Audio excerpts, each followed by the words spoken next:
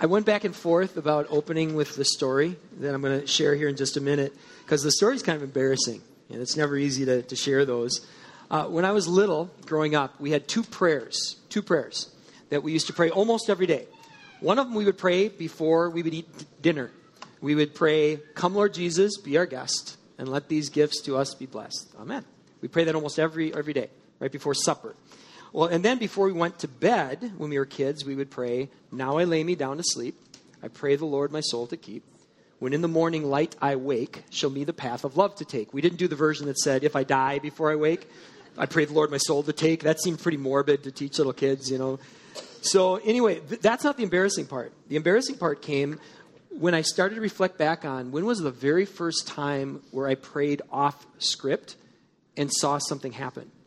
When I was a sophomore in high school, it was actually the summer after my sophomore year, I had an experience of God that changed me. And one of the things that began to change within when that happened was I began to be drawn into the Bible. I had read the Bible pretty faithfully as a kid, but I was drawn in now, and I had a hunger to really learn from it.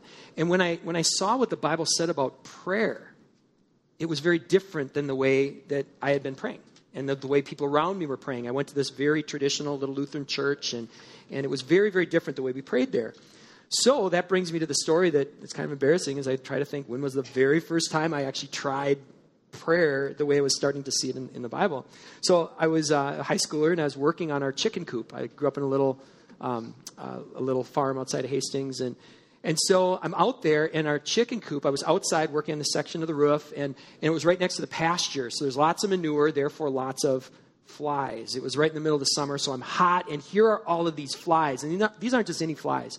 These were direct descendants of those flies that were cursed Egypt during the time of Pharaoh. And I mean, these are just horrible. So I got all these flies are just swarming around me, and I'm trying everything. I'm trying moving. I'm trying swatting. I'm trying everything I can think of to get rid of these flies. And finally, I'm out of a moment of frustration, I said, "In the name of Jesus."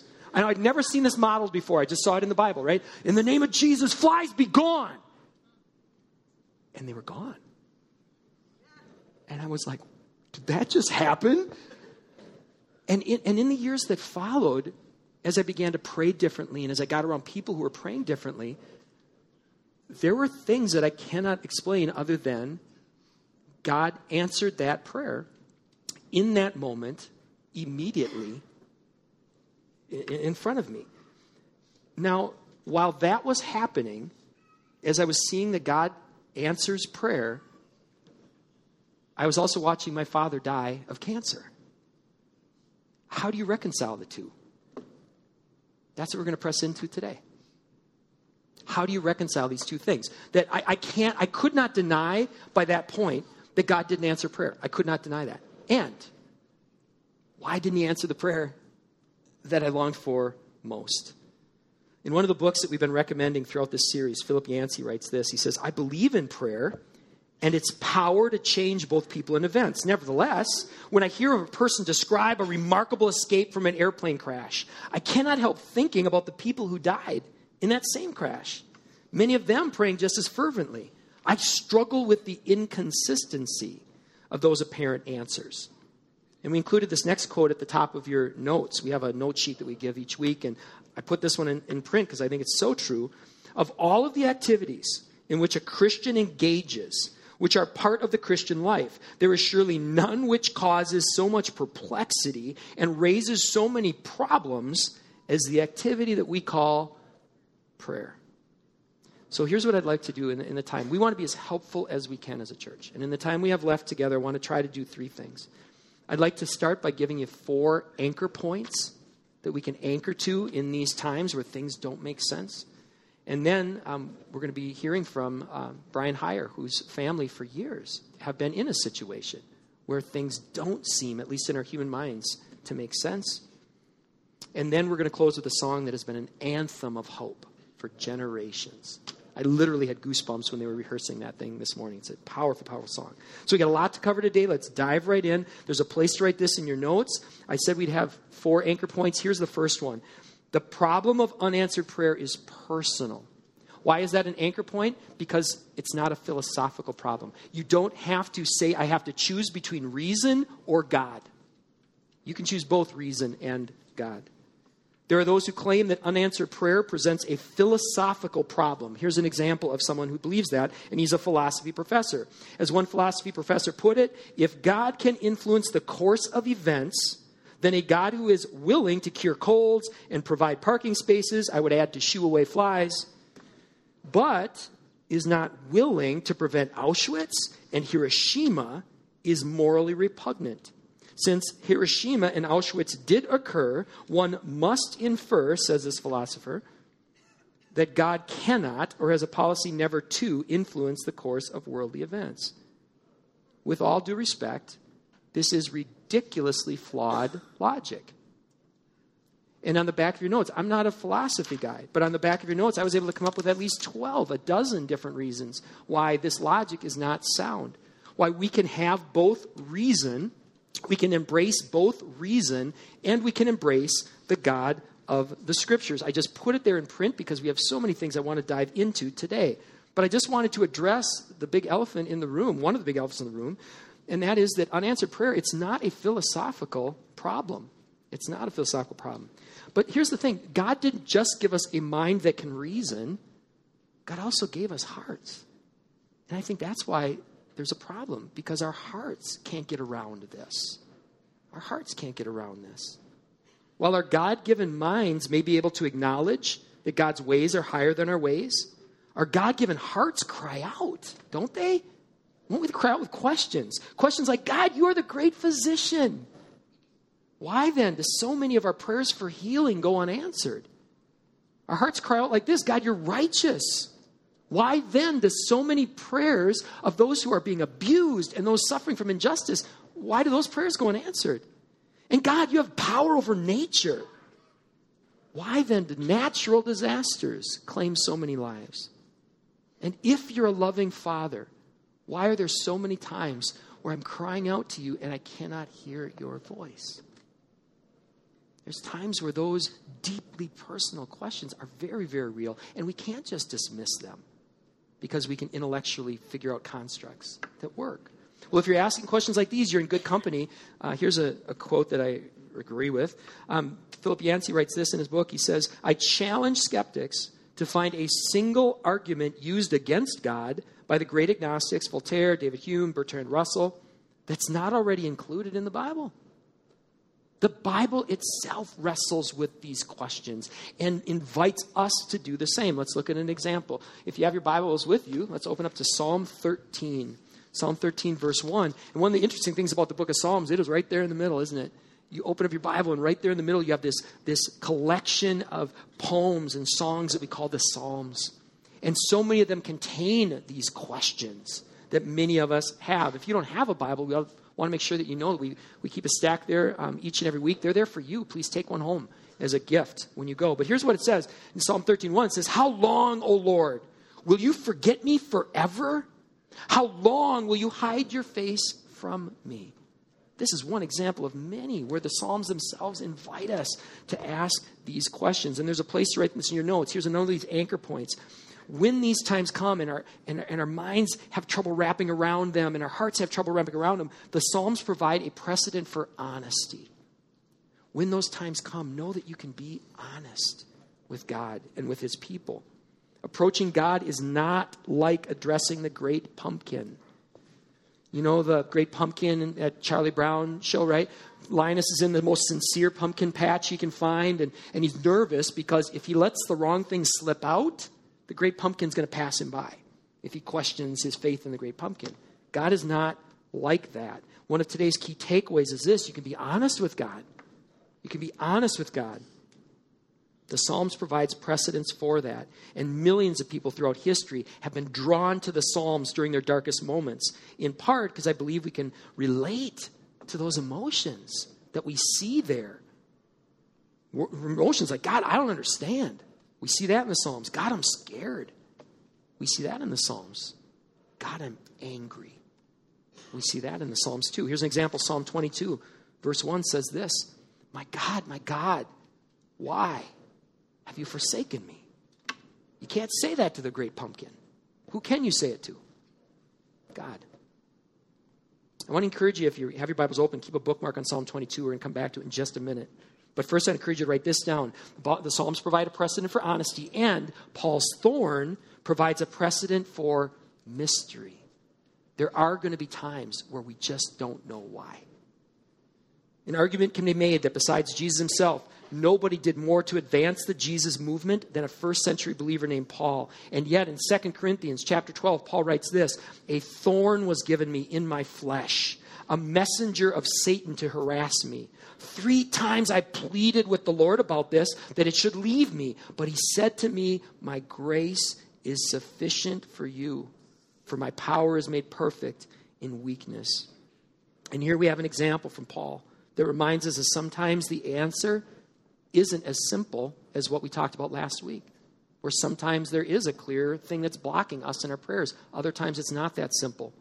And there are people in this room, and there were people in the room before you who we know, people we love, who've done what the Bible says to do. They've searched their hearts. They've asked for God's forgiveness. They've turned to God with faith and expectation. They've gathered 2 or 3 or dozens of people to gather and agree with them in prayer. They've come before the elders and they've been anointed with oil. And yet, the prayers aren't answered the way we'd hope that they would be answered. In those moments, remember that you've got a precedent in the Psalms. To be honest, remember you've got this example where sometimes we don't know the reason why. And also, may I add this, there's a place to write this in your notes too. The quote, unanswered prayer of Jesus in Gethsemane provides a firm foundation for hope. Gethsemane, if you're not familiar, that's the garden where Jesus prayed on the night of his betrayal. And it's where Jesus, the perfect Son, appealed to his perfect Father. Let this cup pass from me. And 3 times the answer was no. There will be times. If you're a sincere follower of God, there will be times that's going to happen with you. Where you pray with sincerity. God, let this pass from me. And the answer is no. And it doesn't make sense. And it's in those moments we can anchor to a God who cares because of the example of Jesus. Because of Jesus, we can know that we know God cares. There is no greater act of love. This isn't philosophical. This isn't God saying, just trust me and I'll give you some words. There is no greater example than he could offer than to give his Son, than to lay down his life. And here's another thing about the example of Jesus. Because of Jesus, we know that evil doesn't win. When we were singing that song earlier, Death is Arrested, I can't remember what the line was, but there's this line where you kind of get that smirk on your face when you think about what the devil intended and what actually happened, right? And sometimes you got to have that little fire in your belly. And here, I said Psalm 22, we'd come back to it. Let's take a look. Psalm 22, check this out. Okay, so Psalm 22 is that psalm that we gave you earlier where someone is being honest, the psalmist is being honest, and they say, my God, why have you forsaken me? And then we find out that Jesus, he says that from the cross, doesn't he? Jesus says that. He quotes Psalm 22 from the cross. Well, there's many theologians who believe that the reason that Jesus cried that out from the cross was because that was the moment when our sins came upon him and God turned his face from Jesus. That may or may not be true. I won't debate that. But here's what I know. I know that there were people at the foot of the cross who knew Psalms. And if they knew Psalms, they would have heard that. That's Psalm 22. Look what they find when they go to that psalm that Jesus is praying from the cross. In this moment when humanity is crucifying their Creator, and it looks like Jesus is being abandoned. Also in Psalm 22, we find this. Psalm 22:16. They have pierced my hands and my feet. This was written hundreds of years before Jesus was on the cross. He's quoting the same psalm where you find that. Verse 18. They divided my garments among them. For my clothing they cast lots. What happened on the cross? At the foot of the cross. You begin to realize, wait a minute. While it looks like evil is winning, there are all of these things that were in play that are beyond our understanding. And listen to this. Verse 24. Even as Jesus is crying out, my God, why have you forsaken me? Psalm 22, the same psalm. Verse 24. He has not hidden his face from him, but has heard when he cried to him. Verse 27, and all the ends of the earth shall remember and turn to the Lord. And all the families of the nation shall worship before you, for the kingship belongs to the Lord, and he rules over the nations. Somehow, in the midst of the most evil act ever done in the history of the world, the crucifixion of our Creator, even in that, somehow, God is at work. Evil doesn't win. And not only that, on the cross, we see not only that evil doesn't win, but a new reality is coming. We see that in Jesus. A new reality is coming. When Jesus walked the earth, we saw the love of God and the tears of compassion that he wept for Mary and Martha, but we saw more than that. We saw what happens when the kingdom of God comes to earth and it's embodied perfectly in a person. We see that all around Jesus, there are these signs of the kingdom yet to come. We see that people are healed. We see brokenness made whole. We see captives set free. We see sight restored to the blind. We see liberty proclaimed to those who've been oppressed. And we see in Jesus that he disrupted every funeral he attended. Even death doesn't win, does it? Even death doesn't win. And then get this, according to Romans 8:34, right now Jesus is at the right hand of God and he's interceding for us. He's interceding for us. God is for us, not against us. In these dark moments, we need to anchor to those things. Again, there will be times where we have our garden moments, where we pray and we cry out, God, let this cup pass from me. And we come to the place then where we say, not my will, but thine be done. And that doesn't have to be empty. That doesn't have to be shallow. Because we can remember, we can anchor to the fact that we don't have to throw away reason to embrace faith. We can remember, we can be honest with God. We can remember sometimes we're not going to be able to answer the why questions. And we can remember that we have a firm foundation for hope. So there's the textbook response for today. But we want to give you more than textbook, because this calls for more than textbook, doesn't it? When we're going through these things.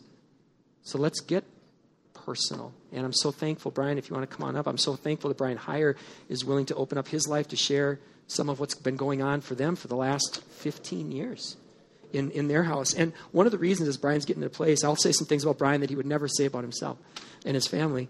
One of the things that's always important to me is I as best as we can, we never want to put people in front of you who are exaggerating or people who are not who they claim to be. And I've known Brian for probably about 20 years. And so I've been able to see him. I've been in your home. I know everyone in your family. You know, I knew Emily as she was a teenager in youth group. And now Rachel, your other daughter, is leading my daughter Andra in youth group, which is just so cool. And then certainly your wife Joyce, of the people that I most respect on this planet, she's right up there at the top of the list. And so this is a man who I've seen, he understands prayer. In fact, I want to encourage you, I know your time is going to be really limited, but if you want a resource on prayer, someone who understands prayer, this is a great person to talk to. And not only that, he's seen answers. They've seen answers to prayer. He's been on our prayer team for about how long? You guys 3 or 4 years. And you guys saw miracles happen. Yes. Yeah, and we, like one of the times I was in my office on a Saturday night and he was praying with some people downstairs and they came up and I said, so how'd it go? It might have been Mary Lochner. And she goes, 7 people were healed. Like, it sounds like it went pretty well. You know, and Nate, can you just raise your hand up here? Nate, there was another time where we were closing out a service and Brian handed me a little sheet of paper and said, I feel like we're supposed to pray for somebody's wrist. And so I had to make a decision in the moment. Am I going to say, hey, if someone's got a wrist thing, pray with Brian? Nate took Brian up on that. And you can ask Nate. He's right there. You can ask him. What happened when you prayed? So here's a person who I know your character and your heart. He's not a guy who exaggerates. We've seen God answer prayers, miracles through you and Joyce. And do you want to share a little about the journey that you've been on now for the last 15 or so years? Sure. Joyce, my wife, 15 years ago this Easter was diagnosed with heart disease, hypertrophic cardiomyopathy. And the same day, a day apart, our daughter Emily was diagnosed with it. First generation, it's a genetic disease, so 50-50 chance of passing it on. But no one before Joyce in any of her generations before had it. So this is a first generation thing. So for 15 years, we've been working through that. At almost every turn in her walk through this disease, it's been kind of a worst case scenario. So if you take a look at what the disease could mean as far as how it affects your life, it's been Joyce kind of being almost an outlier. Like if it could happen, it would happen. So for all those years, 15 years of prayers for that, in 2014, in January 2014, she started to wake up in the morning with her right hand feeling what term she used is paralyzed, where for some time she couldn't move it, and then when she could, it would be kind of clumsy for a while, and then it would kind of go away. And so that continued, with some regularity in 2014. 2015, it kind of accelerated. In 2015, in January, she started having trouble speaking, a little bit of trouble speaking. She's very fluent, very articulate person. And so in 2015 and 2016, we made a number of trips down to the Mayo Clinic. They determined early on that it was neurological. And, beyond that, they didn't want to give any like what it is at that point. As the trips continued down there and she continued to have more manifestations of this disease, with it spreading to her left hand and to her voice and then to her walking, it became clear that it was probably in the category of two things, ALS or PLS. ALS is, most of you would be really familiar with. PLS is very, very rare. I mean, maybe like one in 2 million. So it's when you have a very rare disease, they take a long time before they say settle on it, because it's so rare. They want to eliminate every other possibility. So in our final trip down there, they said, we're going to call this PLS. They usually wait 3 years before they give that diagnosis. And I asked the doctor, knowing that we were going to transfer up here for shorter trips, because all they could do is just monitor it. There's no drug regimen. There's nothing they can do to slow it down. There's nothing they can do to make it easier. And I asked the neurologist, the head of the department, as we were near the end of the appointment, I said, have you ever seen somebody that was cured of either ALS or PLS? And he looked at me, he said, it's not possible. It's a degenerative brain disease that there is no cure, and it's not possible. And I shared a little bit about our faith, and I looked at him in the eye and I said, we'll be back. When they cure, when she is healed, we'll be back. And so that day has not come yet, but we will be back to the Mayo Clinic. Presently, the last year or so, she's lost the ability to speak. All of her feeding is done through a tube into her stomach. She can't chew or swallow. She takes nothing through her mouth. She doesn't take a sip of water without, spitting it back out. She can't swallow, so her hands are. She can do a little texting, but beyond that, there's very little she can do with her hands. She has very difficult time walking, and so she can walk a few feet with a walker, but most of their day is spent in a chair or in a wheelchair. And 24/7, we have people with her. I work 3 days a week, and the other days that we I'm not working, we have friends that come over and just stay with her and attend to her needs, helping her with everything. If you think of everything in a day that you use your mouth for, your hands for, your feet for, and thinking of, okay, what do I do that doesn't involve any of these things? It's basically everything she needs help with, except her brain. Her brain is her brain is very sharp. She has a fantastic memory. She remembers things that our family doesn't remember. She recalls names from 20 years ago. She has no voice. So that's the present state. One of the things that God has rallied around her is a number of people who hear from the Lord, and when they hear from the Lord about Joyce, the Lord impresses upon them, share this with Joyce. And the message has remained that she will be healed. Supernaturally, she'll be healed. And every time there's a word of hope, it's given so that Joyce gets that message, that she keeps her hope up herself and her faith up herself. And, the messages are even, that this is going to happen. Most people who are believers are going to just not believe it's going to even happen when it happens. But I'm telling you in advance so that when it happens, don't be surprised.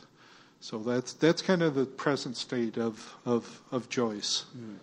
When we were talking in my office, you used that phrase that I ended up just writing down. You said how faith is often forged in the fire. Can you share a little bit more about that with all of us? Sure. Hebrews 11:1, if we have a slide that comes up. Faith is the assurance of things hoped for, full, and the conviction of things that are to come. That whole chapter is just a chapter of faith, but it's very poignant, especially for me. As the chapter increases and the stories get shorter, you just see men and women subjected through circumstances to all kinds of suffering.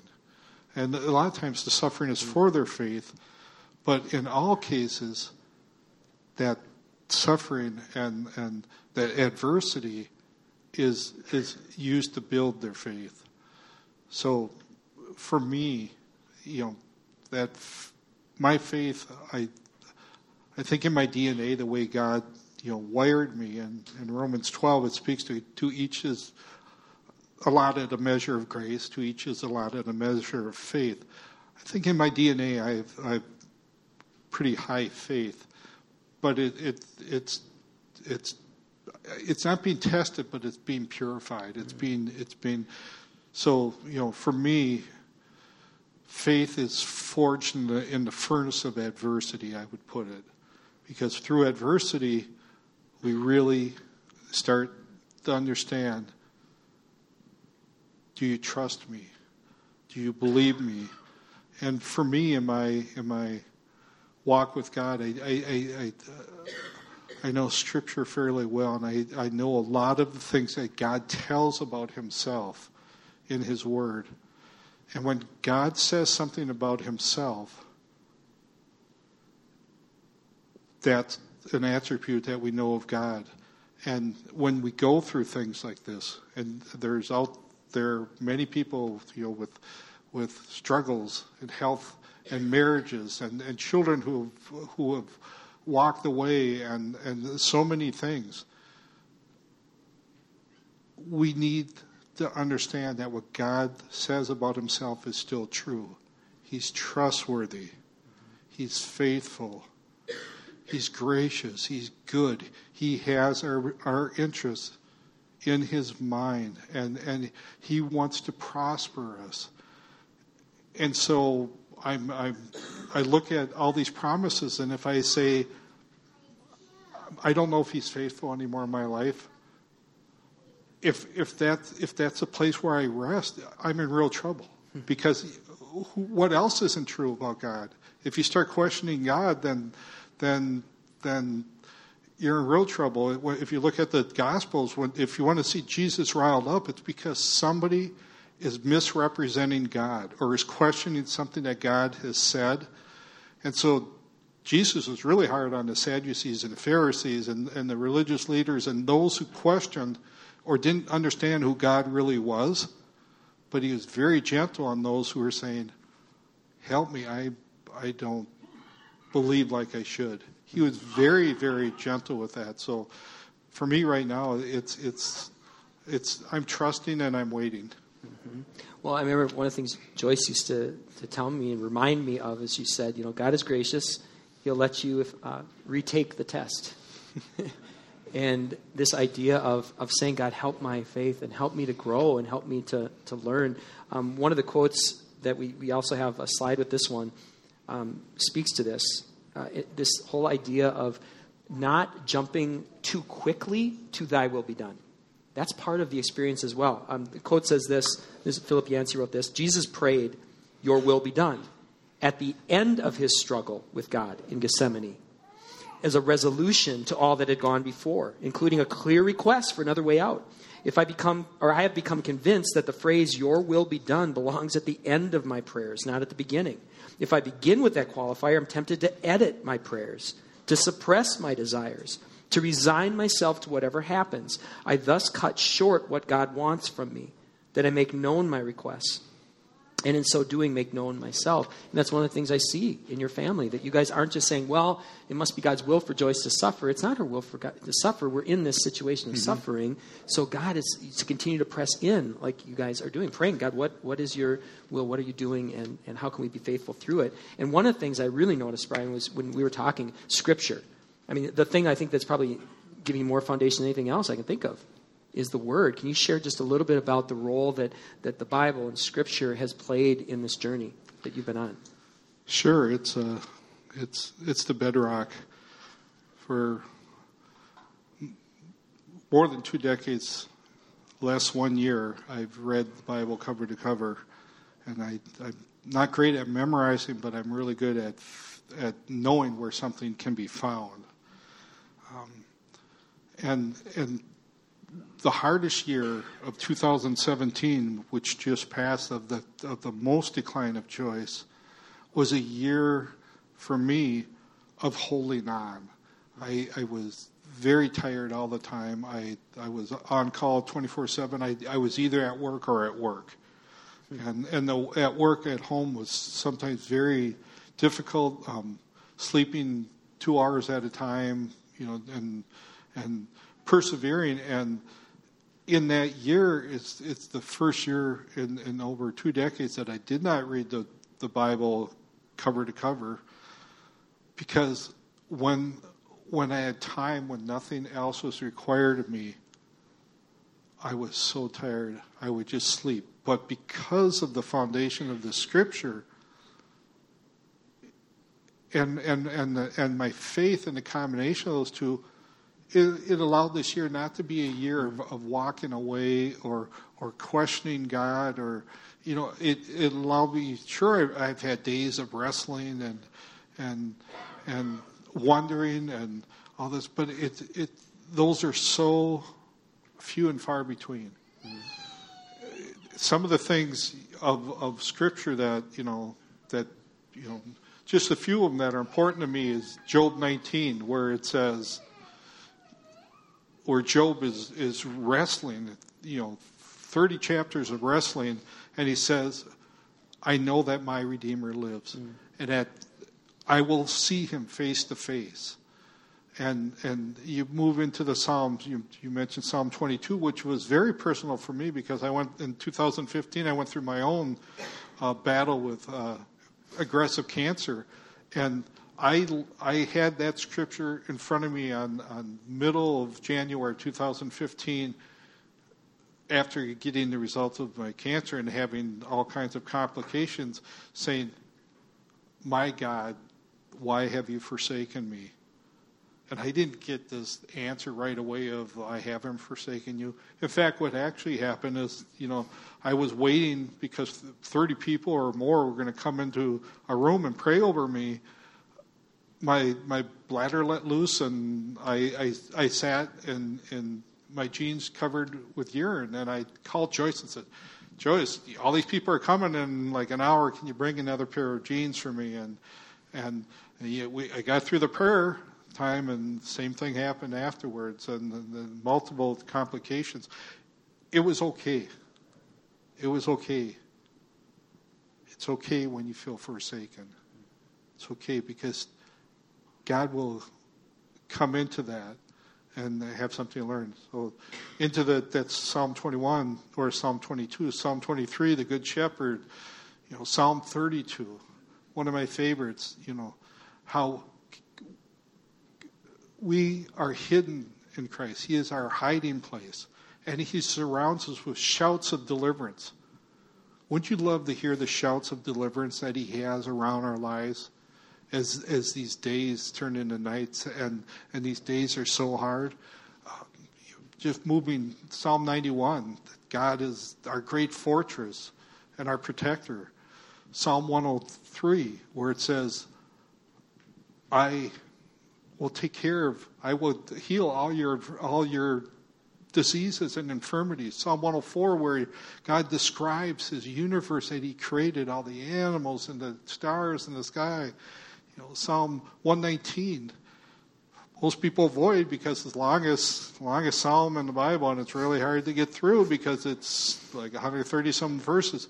But nowhere in Scripture does it use the word heart more than Psalm 119. So if you read it and just take a look at what it says about heart, about your heart, and moving on, Psalm 139, a psalm of such intimacy where God tells Joyce, I've created you in your mother's womb.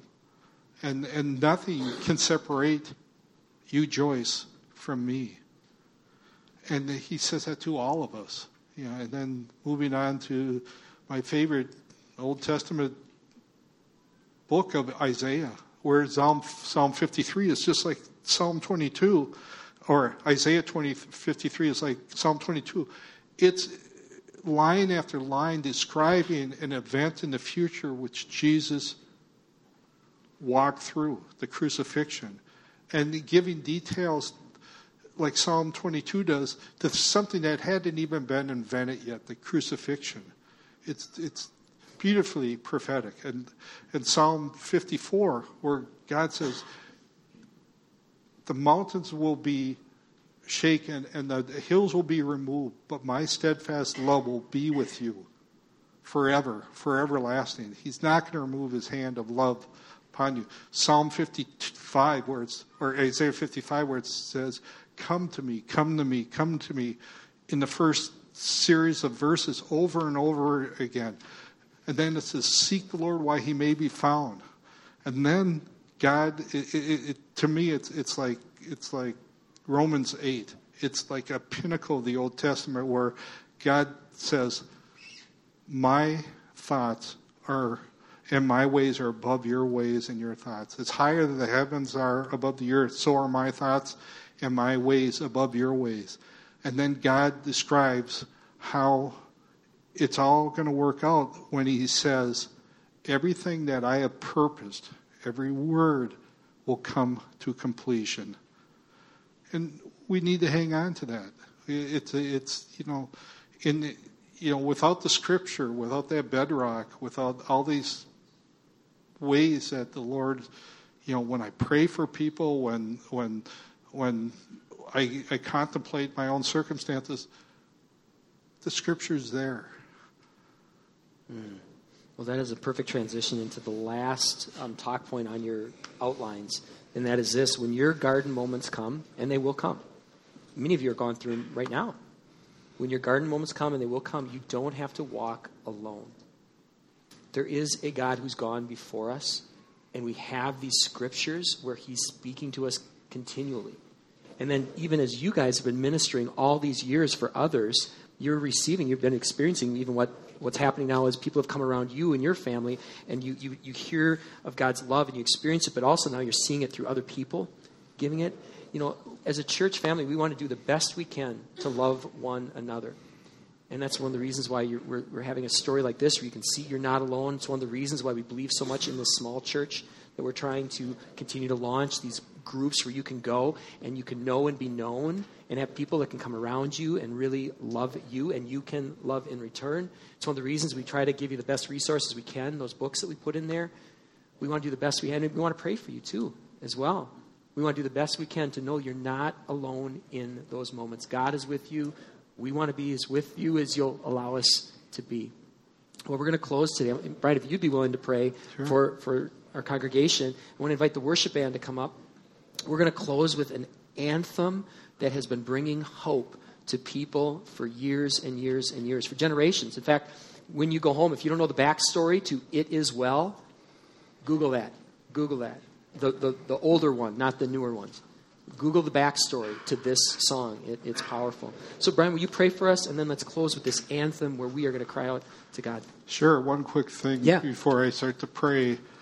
One of the beautiful things that God is doing, so we have a lot of people at our house that come and help and minister to Joyce.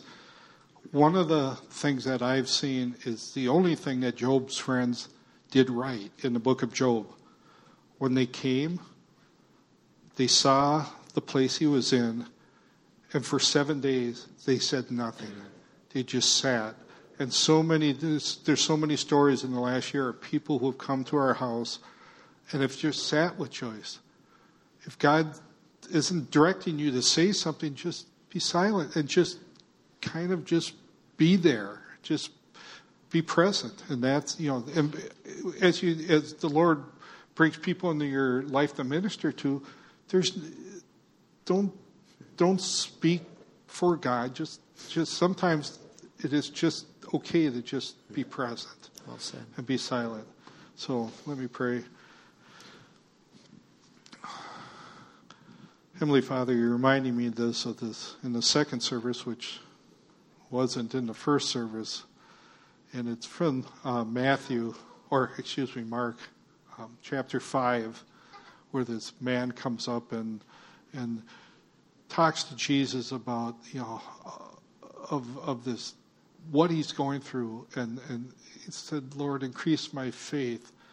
And Jesus says 5 words that I think it's a summary of all the Gospels.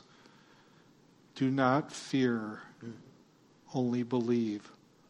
So as you pray for your children who have walked away, or for your marriage that's on the edge, or for people in your life that are suffering, the world, remember not the fear. God's got this. Do not fear, only believe. So Lord, I ask that you put faith and belief and you just bestow it. I know it's something that you give of, Lord. So I ask that you give faith and belief and just a sweet peace and confidence to those in this room, many in this room who are suffering and who are crying out. And for some it's longer than this 15-year thing that I set forth. They're longer than that. But God hears, and God is listening, and God will come in and do what he proposes, what he purposes to do. He's not gone away. So just fill us, Lord, with your Holy Spirit, that we may hear, that we may have peace, that we may be bold when the time is to be bold, and that we may be quiet when the time is to be quiet, and that we would just join with all creation, which declares that you are good and that you are in control. In Jesus' name, amen. Amen.